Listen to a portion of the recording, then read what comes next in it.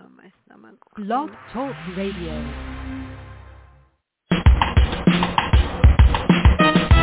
Let's get lost in a better place. Pick up a book, travel through time and space. So much to learn, so much to see. A chance to escape reality. Open your mind and your heart. Gain new knowledge, get a fresh new start. MJ Network will bring you there. So let's talk about it. We're live and on the air. Good morning, everyone. This is Fran Lewis, and it's sunny outside. Thank God we didn't get the hurricane. Not yet, anyway. And we have the author of Dead in the Alley here, Michelle Michalove, Sharon Michalove. And let me tell you, you definitely want to read this. When Bay Bishop's husband was found in the alley behind their North Michigan restaurant, she lost not only the partner of her dreams, establishing the best fine dining establishment. When you read the recipes, you're going to get hungry in the area, but the man she thought she was in love with. But why is she a suspect? I'm not going to tell you anymore. The author is here. We're going to talk about it. Good morning and welcome to MJ Network. Oh, thank you so much for having me. This is fun. So tell us a summary, and I'll have to ask this question. How come you chose to kill the person in the alley? That is original. My first thought was to kill him outside the front of the restaurant. But then I decided that the alley would be a little more evocative. So I moved him to the back. Originally, I had her running out of the restaurant when she hears the accident, and he dies in her arms. And you know, your first idea of what you're going to do frequently changes to something else. Well, I think it's better to do it this way. I think if he died in front of the restaurant, people may not want to come there. They may think it's the food. Well, in the end, nobody's going to come there anyway. I know, it's so sad. So tell us about Bay and Derek and their relationship and the restaurant. Okay, so Bay and Derek met in New York after she had trained at Johnson and Wales in Rhode Island, and they met because they were both working in the same restaurant. And his specialty was baking, and her specialty was essentially just regular main dishes. And they worked a lot of the same shifts. He showed her New York because he was from New York and she was from Michigan. And they just built a relationship. And then they moved in together. And eventually they got married. And after a certain amount of time, they wanted to own their own restaurant. Well, trying to do that in New York City is not so easy. And because she was from northern Michigan, he suggested that they move back there and open a restaurant. She wasn't thrilled because she didn't get along that well with her family. But they did do that, and they found an old brewery to remodel, and they decided that they would have the fine dining establishment in northern Michigan. So that was their dream, and they had just realized that the restaurant was doing very well, and then he gets murdered. And she thinks she knows him, but after 10 years, she really has no idea who he was. The scary part is that could really happen. Not just in the book. I know people that's happened to, so it was, that was, I learned that. You never know. You just think you know, but you don't. So what did each handle in the restaurant and why, and how did she learn he'd been killed? That's so sad. Okay, so she did all the main dishes and things like that. She planned the menu. His job was to bake all the desserts, all the bread, all that kind of stuff. So he started very early in the morning. He started later in the day. He would go home and take a nap in the middle of the day, come back and help her set up the restaurant at night. And he could kind of do some of the maitre d' type things and that kind of stuff. So, but he also worked with a financial guy and took care of all the finances. Which turned be a big mistake. but she left all that to him. She didn't really like doing the business end of the operation. Well, that's the part you have to watch out for the most. Is the business end of it, right? That's where you get stabbed in the back. We know. So, Who is Lane Fairchild? And when she sees Greg walk in, the police officer, why does she turn green? Okay, so Lane Fairchild is actually the lead officer on the case, and he's a transplant to Michigan. He was in Cleveland, and he got tired of doing big city policing, and so he moved to Sherburne. And the two of them show up on Bay's porch because she is a suspect. But Greg was her high school boyfriend. And they had made all these plans. He was a year older. He was going to start college at the University of Michigan. She was going to follow him a year later. And he had other ideas of what he wanted to do with his life. And since he couldn't just tell her that, he just stopped writing. He stopped going home when he knew she was going to be there. He just totally ghosted her. So she changed her plans and ended up going to Chicago for a year to work in a restaurant because her parents owned an inn, so she was very used to working in those kinds of situations. And then she just made her own life. So they hadn't seen each other for at least 18 years. So seeing him show up there, she knew he was in town. She knew he was with the police. He knew that she had come back and made every effort in this town of 10,000 people to never run into each other. So to see him standing there was a big shock. So these are two interesting characters. Vince and Ellen, they worked in a restaurant. What were their roles? Okay, so Vince was the sommelier, and Ellen was the sous chef. And so Ellen was always back in the kitchen working with Bay because the sous chef does a lot of the work in the kitchen. That's like the second command in the kitchen. And essentially Vince ordered all the wine, and then he would advise people on what wines they should drink with their meal. And his family ran a winery in California, so he was extremely knowledgeable about wine. Now, this is interesting because there's a second plot. I got that. Oh, yeah. And there's Danny. Yeah, there's Danny and Greg. And what does he want to do? And Greg belongs to the... So what do they want to open together? Or try to, anyway. Right. So they're both former bike... That was really why Greg kind of dropped out of Bay's life. He was a decided he wanted to be a professional bike racer. He gets hired by a team, and he moves to Europe. And he doesn't want to give up his job with the police, but he wants to. He got his degree in engineering, and he wants to design bicycles. And Danny has just retired from his biking career, so he comes to Sherburne, and he and Greg are going to open a big bike shop. And Danny's going to run the bike shop. They're going to be co-owners, and most of Greg's job is to design custom-made bikes for people when he's not working.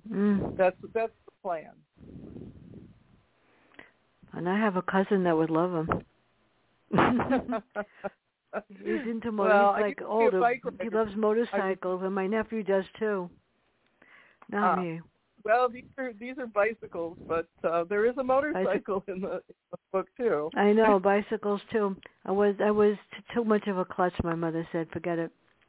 So Greg belongs to the drug unit in the police department, and he's called into Derek's murder. So why does he suspect that Bay has something to do with it? Okay, so to me, the interesting way to set up the plot was all the suspects have alibis. Yeah. Bay's in the kitchen, and Ellen's in the kitchen. They're all in the restaurant, or like Wally is, in Detroit. So they've all got alibis. So the idea of the police is that a hitman was hired. Once you have a hitman hired, it could be any of them, because none of them have to be on the scene to do it. And he's hit by a motorcycle. He's run over several times. by a motorcycle in the alley. So so Bay's the wife. You know, if you're usually the spouse is the primary suspect. But the reason Greg's called in is because it turns out when they start investigating that there's a drugs connection, and they didn't know that. So so that's why Greg is working with Lane on the case instead of it just being Lane and some other police person. Now here's where it gets kind of sad. I don't like Volker. He's destroyed her everything. So why does she have to go back to move in with her parents? And what happens to the restaurant? I was in tears. I felt so bad. Oh, so as I said, they really didn't know Derek the way she thought he did. Yeah. And she thought, well, so she didn't know that he'd been having affairs all along in their relationship. And and what she finds out is that he was planning to leave. She didn't know at that point where he was planning to go. But he'd stopped paying the bills, and he'd emptied their accounts, and he stopped paying the mortgage on their house. So all of a sudden, what she's faced with is no money at all, and she's going to have to sell everything. She's going to have to close the restaurant and sell that. She's going to have to sell her house, and she has nowhere to go. So she's going to move in with her parents because she has no other choice. Or at least she thinks she has no other choice. So, yeah, it's pretty sad. It is sad because they expect her to do something for them too, to work there. And who are her sisters? And what is her relationship with them? Well, her relationship with her sisters isn't too bad. She's the middle child, so she has an older sister, and she has a younger sister, and their names are Laurel Bay and Olivia because her parents didn't want to name her younger sister Olive. But oh God, they're all the same tree, right? Because the bay tree is a laurel tree, and they're related to the olives. So so that's how they get these names. And Laurel, who's the oldest, is a college professor, and the youngest, Olivia, is a dress designer. So she gets along pretty well with them, and she also has a younger brother named Toby, who's yeah. So there's four of them. So she goes back to live in the inn, and she's expected to do some of the cooking, which is not unreasonable for her to do that. But her sisters are always kind of needling her about her cooking. So there is a big scene where they have this big blow up because she's planning this dinner, and they have all these suggestions, and she gets angry, and her mother comes in and tells her that she needs to be nicer, and the sisters are like, no, we were just teasing. We weren't yet. Anyway, it's a typical sibling relationship. What can I tell you? Yeah, I read that part, and I said, the poor girl works so hard, and you're picking on her. Sounds familiar. You see, but I'm not allowed in the kitchen to cook, so that's okay. I don't have to worry about it, ever. Oh, well, I do cook, and I have three brothers. I have no sisters, and they all cook. We all cook, so it's, yeah. No, I lost my sister a few years ago, unfortunately, to weird circumstances. And my sister-in-law cooks, but my brother, corrects it. So when I go there, I just sit and hide. I don't go near the stove or anything. It's much better. They don't even trust me to make coffee, which I know how to do because you can stick a K-pot in. No big deal. So, who is Jack, and why does he threaten Bay for money? Because he said that Derek owed it to him. Not a very nice person. No. Actually, his name is Jason, and he was Derek's best friend. They grew up together in New York, and so he had come out to visit Derek, but really he's more on the make than anything. So Derek doesn't really owe him money, but he's decided after Derek dies that he might as well try and hit Bay up. He doesn't realize at that point that she's actually lost everything, but he also comes up with a way to try and get into stuff once she starts making new plans for her life. He's not a real nice guy either. No, there's a lot of nasty people in this. So who is Terry, and what does she hear Ellen and Vince say? I don't like them either. And how does what she hears change his feeling about Derek? She might be glad he's dead, the way we're going. Well, it's funny because you don't want people to like the suspects because otherwise they're not going to suspect them. No. But Bay and Terry is Bay's best friend, and they grew up together. In fact, Terry chose to live in Sherburne, even though they had a cherry tree farm outside it, because this is cherry tree country in northern Michigan. And they chose to live in town so that she could go to school in town, and then they moved out to live on the farm after she finished. But Terry's really the person that they can rely on because they've always been friends. And when things are really going wrong, they decide to go out to breakfast. And it turns out that Vince and Ellen are in the next booth, just behind them. And what they hear is Ellen telling Vince that she was having an affair with Derek and that he was going to run away with her. That's why all this was happening, was because she was the other woman. So that changes everything. I mean, Terry and Bay are already not, thinking well of Derek, but now she's got this whole thing going on with Ellen, and she had just decided to open. She asked a friend of hers if she could open a wine bar in his cafe, and Ellen and Vince were going with her, and now she's got to figure out what to do because she definitely does not want Ellen working with her. I don't blame her. She might poison her or drug the drink. I don't know. So what is revealed about the business now? It's tied into Greg and the drug unit. Mm-hmm. And when she gets interviewed, Ellen, who does she lie about? Oh, Vince. Why wouldn't you? Well, who else? You're going to blame your partner. Oh, besides Vince? No, when Ellen is interviewed, she implicates somebody. But how does this tie into the drug unit with Greg? Oh, okay. So, well, actually, it's kind of it's all kind of convoluted with the drugs. So nobody knows. I mean, they didn't know about the drugs, and nobody necessarily knows who was working with Derek with the drugs. But Vince was stealing wine from the restaurant. And so she's kind of putting that up as another possible motive is the wine theft, which turns out to be totally unrelated, but ends up implicating somebody else.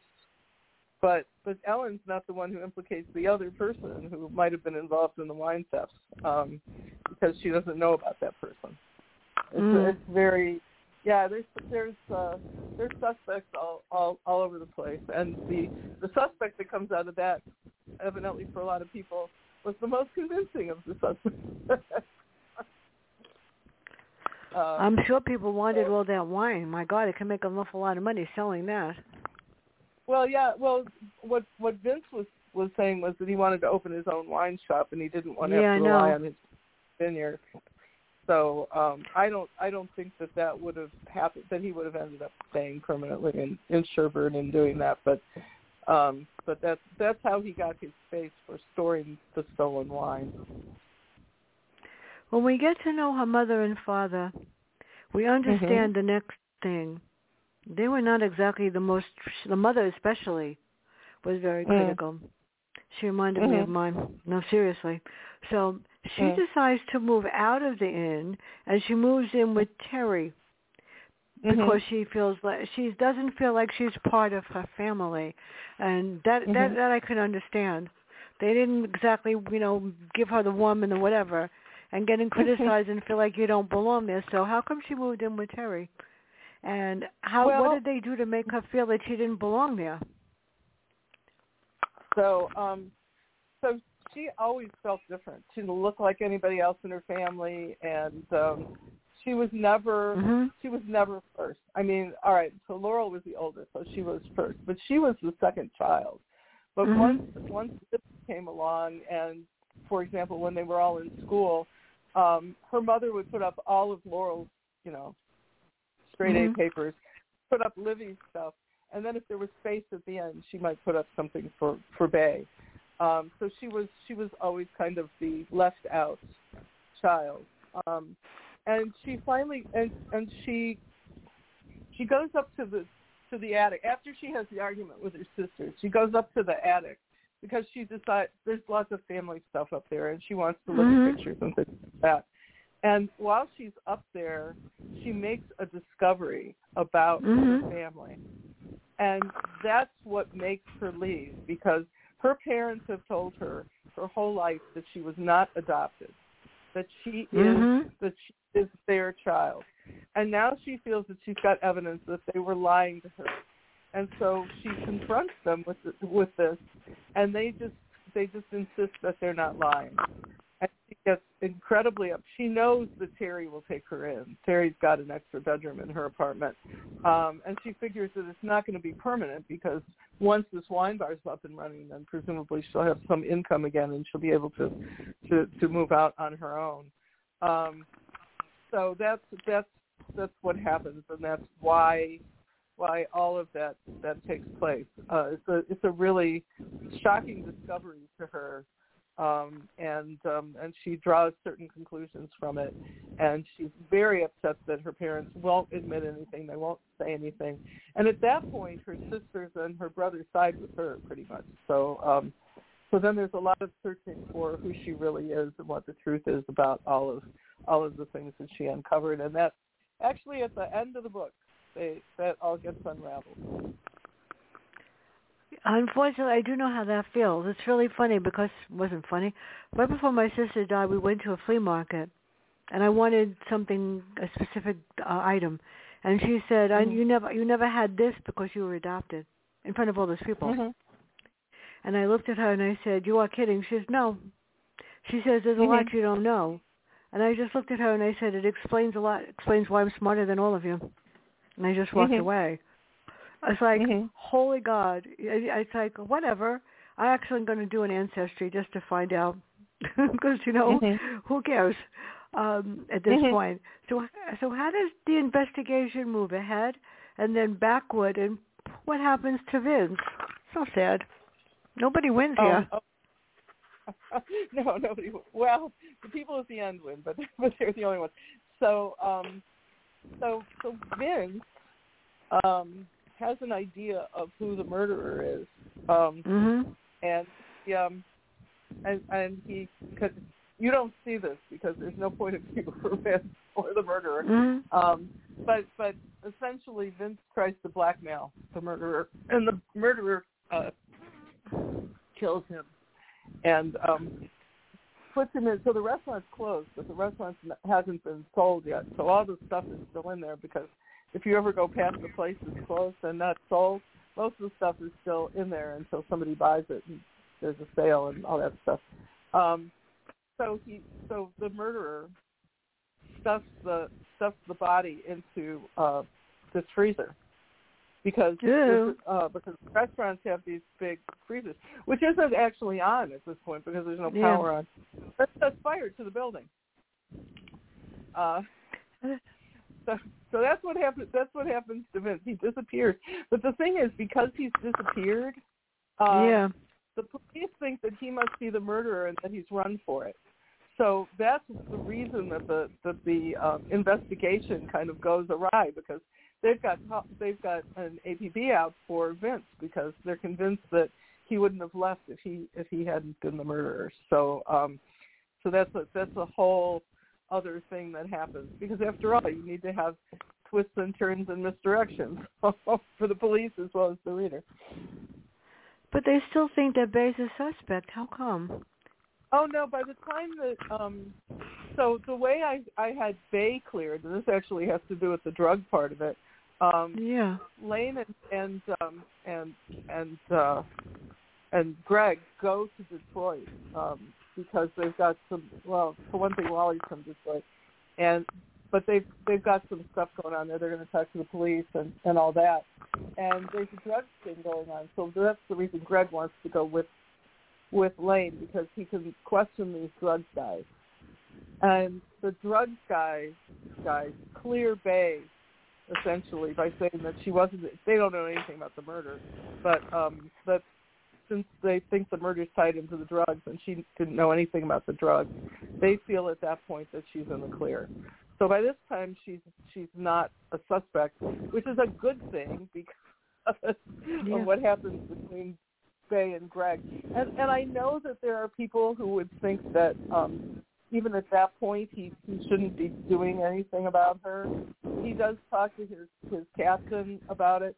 But the reality is, when you're in a small town and everybody knows everybody else, the relationships among the police and the people are different than they are in Chicago, where you're not going to know the cop from anybody, and they're not going to know you. So, and I did do some research on whether or not that would be a plot point that would be okay. Let's put it that way. And the main thing is you have to tell your commanding officer. And he did ask to be taken off the case, but there's nobody else to put on the case. So no, you're stuck with this. Try and keep as much control as you can. I watch all those programs: Cold Case, Cold Justice, Vanished, Uncovered Secrets. They're so cool because watching how they each of these prosecutors or detectives, handle a case and how they find the evidence. Everybody's so different. That it's great because the greatest research of those programs, especially Cold Case with Kelly Siegel, when she puts up the boards and how she handles it, it's amazing. Unfortunately, sometimes the person just doesn't get arrested. There's not enough information. But if you're going to write a book and you want it's amazing. I'm learning so much. So, I have a friend whose husband's a Chicago police officer, and I talked to him that makes it even better. Well, Chicago doesn't do things the same way, and so we talked about the things that I want to do, and he said, look, you're looking at a small town in Michigan that doesn't want to call in the state police and doesn't want to call in, anything like that. So this is the way it would work, and that's all perfectly plausible. I also, I'm on a list called Crime Scene Writer, and most of the people, and it's mostly writers and cops, and retired cops and FBI and that kind of. So most of it's asking questions. I want to do this with my plot. Would this work? Why wouldn't this work? Would this happen with this gun? That kind of thing. So it's a really useful list for people who are writing mysteries to be on. That's interesting. Well, I interviewed FBI, DEA, crime, everybody like that, and I don't write like that. But when I want to know if something is really bizarre or something, I have a couple of people that I just email them, and then if I'm, for reading all these books and all these authors, I tell them, well, would you like to read my book and tell me what's wrong with it first? And they do. They'll give me the critiques, which is great because it's better than the publishing company. So Yeah, it is, and I don't care. I can take comments, and I can take critiques, and I can take, you need to do this, or you need to change that, and that helps sometimes. So, and I'm doing I've learned. I've learned to kill my darlings. I've learned that people are just trying to help you. They're not trying to be mean. No, I'm doing a panel actually for people. I'm going to broadcast it on November 16th on how to write true crime and crime. With the four kings of crime, Vincent Zandri, Charles Salzberg, Jeff Bond, and Lee Matthew Goldberg. Two of them write true crime. Yeah, well, they're my pals. Trust me, they're my pals. And I could just ask them anything. I could even call them if I wanted to. But it's going to be interesting because I'm going to ask questions. So, what exactly did Derek do, and what role did Ellen have? I don't like her. Oh, well, Derek was having an affair with Ellen, and one of the things he told her was that he was going to take her with him when he went, and so she thought they were escaping to the Caribbean with essentially all the assets, all the money. But that's actually not what Derek was doing. Derek was going on his own, and he was going to at the resort, restaurants in a resort that his friends had just opened in the Maldives. And then he figured he could, continue on with his kind of player life out there, and he'd have all the money. So he didn't care really what happened to Ellen or to Dave, which says a lot about him as a person. I wonder what would have happened if she found all of this out and Derek didn't get killed. If she would have realized and gotten rid of him. That might have been interesting. Him, it could have been. That would have made a very, very different book than the one I wrote, because it could be psychological suspense, I think. But she probably would have divorced him and sued him and tried to get an injunction so he couldn't leave the country. But she's not a violent person, so she would not have murdered him even then. No, but you might have paid somebody to get rid of him. Might be the insurance money. Who knows? Well, but that's the whole plot of this book, is the idea that did she hire somebody to get rid of him, but she didn't know anything. Yeah. So because she didn't know anything, she really had no reason to have killed him, because she thought everything was fine. Well, she got blindsided big time. So here we go for another character with a question mark, people. Who is Brad, and what does he offer Bae that would help her to get started? And who would he get to finance it? Yeah, well, that's a whole other thing. So Brad is one of her school friends, and he owns this cafe in town that's very popular. It's obviously not the high-end restaurant that she was running, but it's a very nice cafe. Lots of people go there. And so she contacts him and says, I've been thinking about opening a wine bar. And he says, oh, wow, I've been thinking about starting to offer, something like that at the cafe. And so they agree that that's what they're going to do, is that she'll open a wine bar in a piece of his cafe. They can bump out the wall a little bit into the parking lot. And the wine bar part doesn't have to be that big, because you need a counter and a few tables, but people will be mostly standing around. And then his idea is that they'll go into the restaurant and have dinner afterwards. So it's a win-win for them.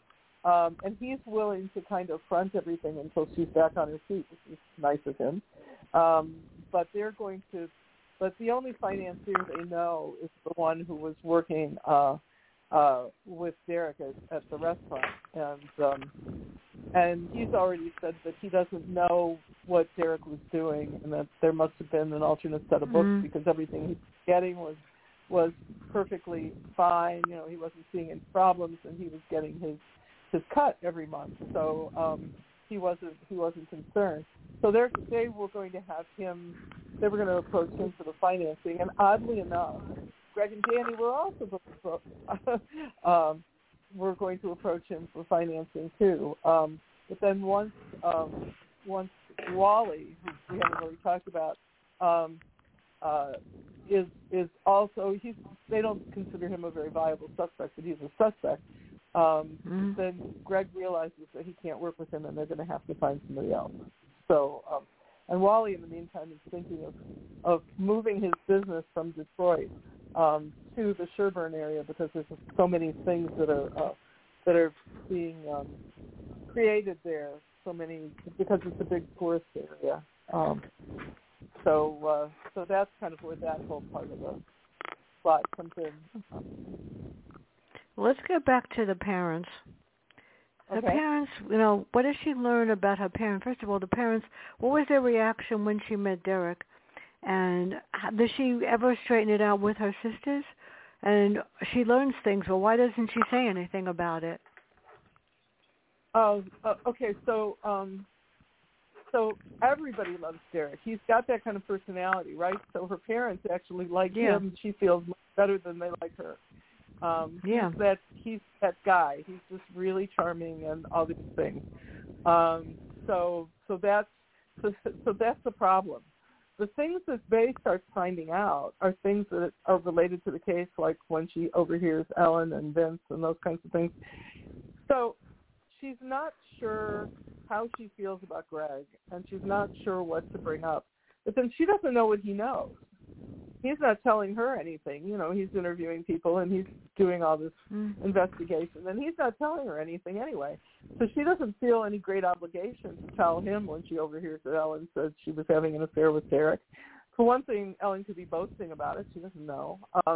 She's pretty sure that's probably true, and things get, and when Jason's talking to her, he tells her a lot of what had been going on all this time, all these 10 years. So that confirms a lot of stuff. But she knows that Greg and Lane have been interviewing Ellen and Jason and Vince and all those people. So she feels that, you know, they're the police, and she doesn't know what they don't know. So why should she tell them anything? She's got her own concerns at that point. So that's kind of what's going on with that. But you know, until her parents can understand what Derek did to her, and even then, I mean, you know, they just don't come across as very caring. And there's you find out the reasons why that happens. But when she finds out that when she finds out that Derek's dead, right? Because she's in the kitchen at the time, so she's right there. And Jason sees the body and comes in and tells her that there was that accident or whatever. It turns out once he's been run over like 3 times by the motorcycle, there's no question that whoever did it. Then it's murder. Make sure that he was dead. Her father comes and gets her and brings her back to the inn because they don't want her to be by herself, and she's really surprised when he shows up. So, but it's such a tense relationship that you know that it's going to continue to be very quickly. So there's a lot of stuff going on in this book. I like a lot of plot, as you probably could tell. I know. But before I forget, if everything goes well tomorrow when I get the dreaded vaccine, and I'm okay on Monday. I'm getting mine tomorrow too. My booster I'm getting tomorrow. How about that? I'm getting my second one tomorrow. I'm not looking forward to it, to be very honest, because I didn't do so great with the first 3. But they told me I should do it. And to be very honest, I was annoyed that they made the appointment on Friday because hair and nails on Saturday at 7 o'clock is much more important. And what can I say? So we'll see what happens. Well, on Monday, I'm having that. I have flu shot. We're going to do something. Well, I do every couple of months. I do something with my professor from college. And Dr. Cavuto is one of the most foremost authorities in reading, and I'm his other pal. And we're going to talk about how children that are 3 to 5 acquire language. What is a natural reader? What happens when, and this is my field, and what happens when somebody decodes a word, whether they're an adult or a child, and they comprehend nothing because they're not decoding it or they're decoding every letter. Reading programs that worked, some that don't work, and a whole lot more with Dr. Cavuto in 10 on Monday. And it's not an interview. I have my notes, and I better have my answers to his questions because he asks me to, puts me on the spot, and it's fun. And on the 6th, we have the author of The Perfect Brother. On the 10th, and I hope he's okay to do this, Dick Belsky. It's in the news, Claire Carlson. On the 12th, award-winning author Stephen Manchester, Dad. On the 17th, Adam Sykes, The Dead Lovely.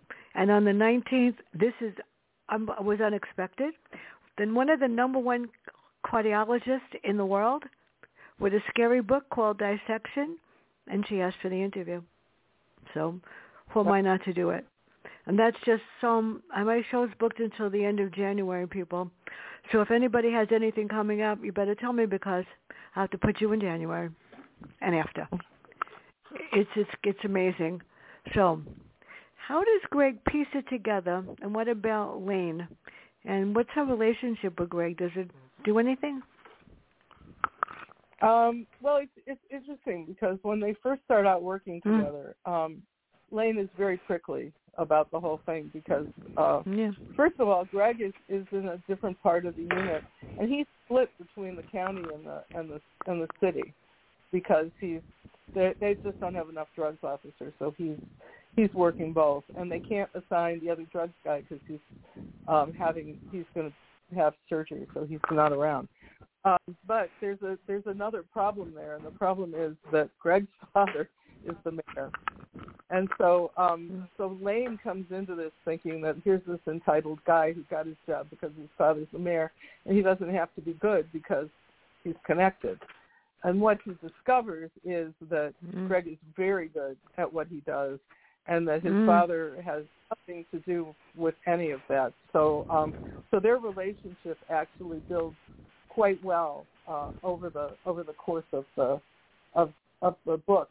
But one of the problems is that because I don't have an amateur detective who's finding clues and putting things together, the way the police work is that they have, they interview people, and then they interview people again, and then they get information from the lab and all that kind of stuff that they have to kind of piece together. And because they're the only two working on the case, they have a lot of conversations.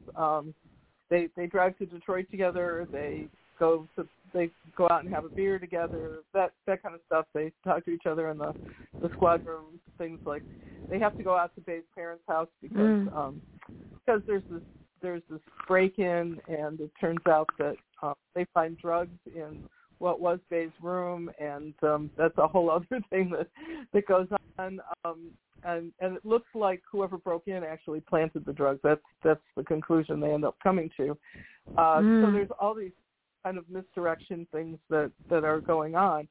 But one of the what they think is going to be a big break in the case is when this informant comes in to talk to Greg, and he gives him information that's surprising, and it leads to an arrest. It doesn't end up leading to the actual conclusion, but they start to piece together a bunch of things about the motorcycle, and that makes them change their ideas about certain things. Vince tells them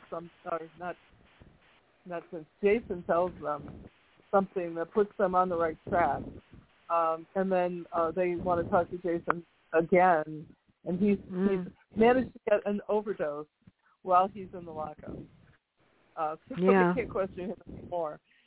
But the way things kind of unfold at the end, it's not that they just can go in and arrest somebody. It's something else happens. And when that something else happens, that brings everything to a climax.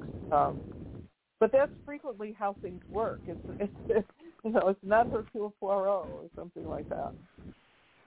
No, it's not. It's not that easy. That's for sure. No, and each police department is different, and it's hard to handle at times. Last night, I know the laugh or cry was hilarious. About 10 o'clock, the fire alarms went off in my building. And the police come and the fire department comes. They come on every floor, and they knock on doors. And my neighbor is the head of the co-op. And she said, we're not sure where it was. It was on the 5th floor. It was worth it, though, because you had to see how cute these guys were. It was worth it. Seriously.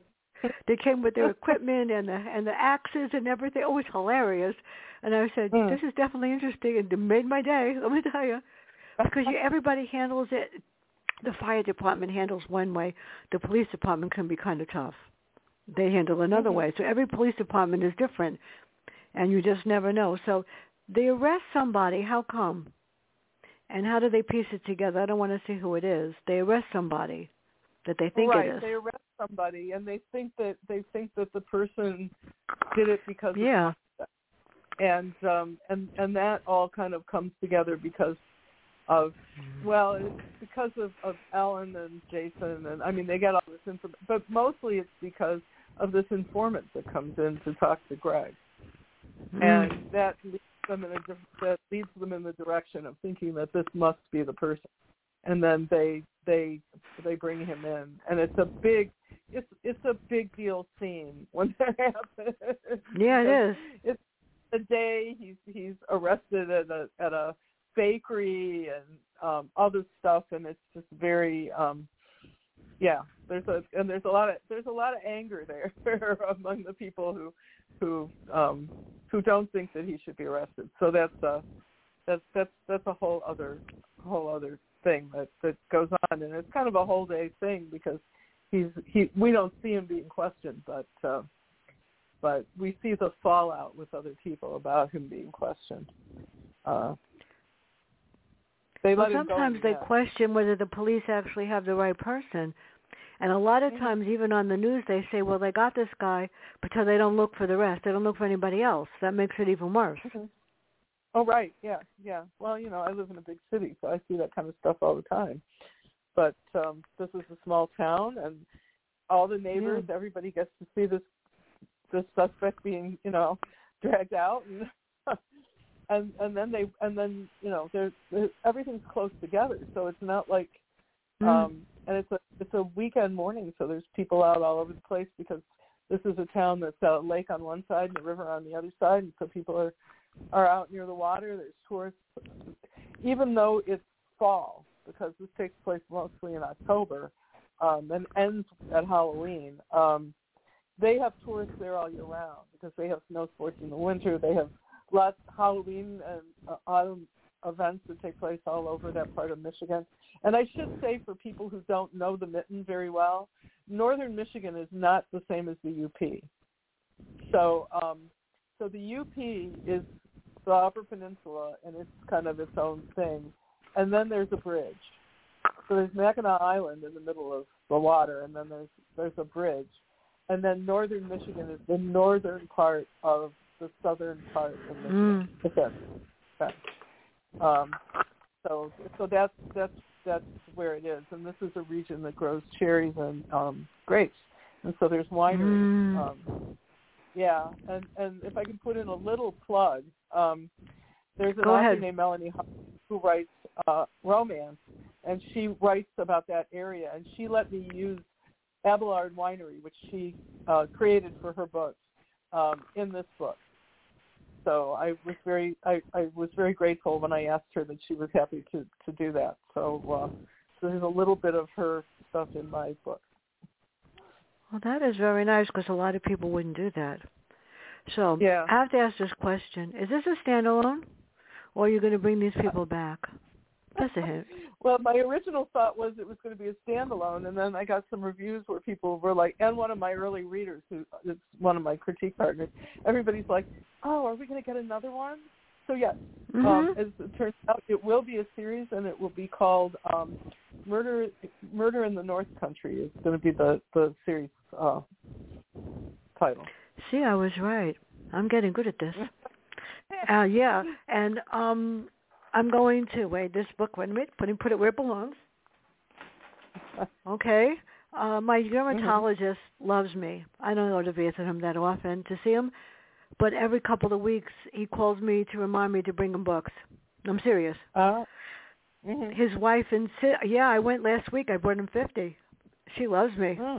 She has 3 houses, and they read it on the bookshelves, and then she gets to read them, and she doesn't have to buy them. So they love me. So Dr. M's getting this one. It's going in the bag with the other 12. By the time I see him at the end of next month, I'll probably have about 50 because that's how many I'm going to read by then, which is really cool. Wow. And get rid of them. And it makes it so much easier. He's got a bag. So where do you see we'll have Greg? Are you going to bring Danny and Brad and Bay back? All of them? Which ones are coming back? Okay, so the main cast of characters is coming back, and at some point I need to do more with Terry and Danny because their relationship is really just kind of starting. And Bay and Greg, well, I won't say, but they have a happily ever after at the end of the book, so they're coming back, and Terry and Danny are coming back. The other 2 sisters will be there. In fact, the second book is going to center around something that happens to Libby, and it's mostly going to be, and then they'll investigate what happens there. And the third book will be about Laurel, and that one will probably take place on Mackinac Island. I've been trying to set up a trip with some friends of mine so that we can go. And then the parents have to come back, obviously, because I was going to ask that. Yeah. So it's pretty much kind of that grouping of people in Lane Fairchild, because of course the third one maybe not, because unless he's just kind of a somebody that Greg can talk to, because Mackinac Island's not in that jurisdiction, but and Brad, just because Faye's going to be running the wine bar as one of the things that she's going to be doing. So in a way it's easier because I've built my cast of characters, and so I can use this cast of characters, even though this is not my next project, but I'm already starting to think about what I'm going to do with that. Well, I have two other projects that I have to do first. Oh, good. So one of them is a cozy mystery that I'm writing called Murder at the Great Jane Austen Cook-Off, and that actually takes place in England, and I'm hoping that'll be a series. And then I'm also writing the third in my Global Security Unlimited series. I have two books out in that romantic suspense, and which also has a continuing cast of characters, which makes life easier. The first one took place in Chicago. The second one went from Chicago to London, Highlands, Scotland, and Paris, ended in Paris. And the third book is going to be between Chicago and Vancouver. So the protagonists are going to be two other people that are in the series. So I have those to do. Plus, I just wrote a short story that's going to be in a collection that'll come out next year. Oh, nice. It's Tales from the Golden Age, and so my characters are 70 for that one. It's a romance, but they're 70.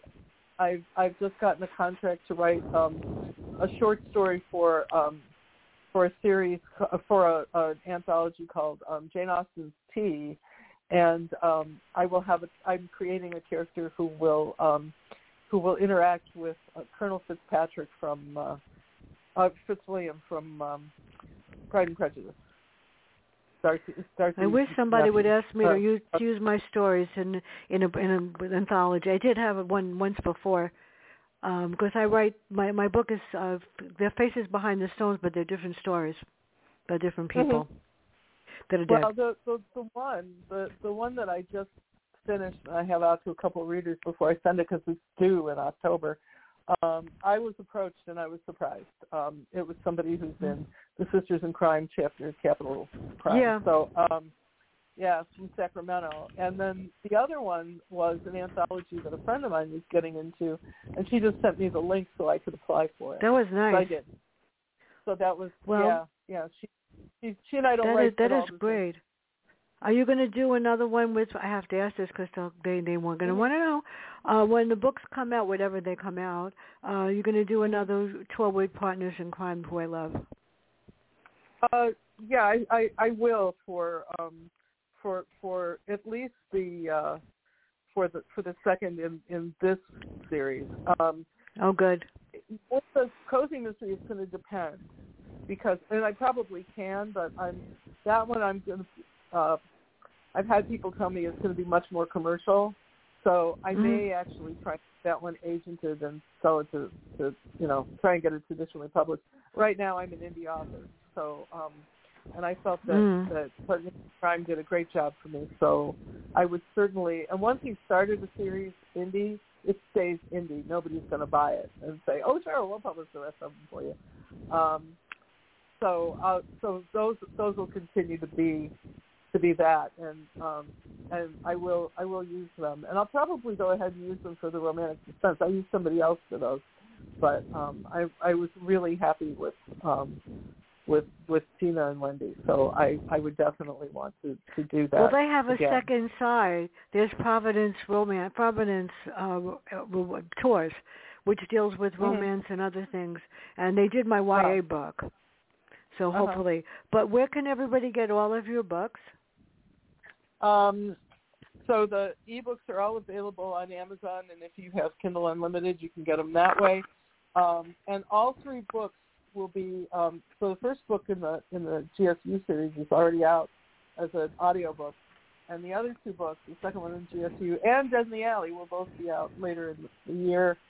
Dead in the Alley is supposed to be recorded in October. So they're available Amazon and Audible and iTunes.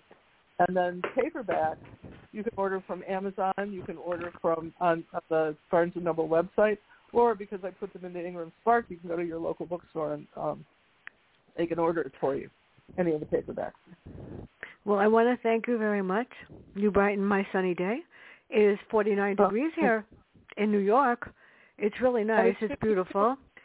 And I just hope to God that that Ian decides to have a heart attack and die and goes away, because he's really causing some terrible havoc, this hurricane. And I worry because my family's in Florida. And thank God so far it's just been rain and wind. It's not too bad. But everybody, thank you so much, Sharon. Everybody have a great day. Stay safe, and bye. Bye. Thank you.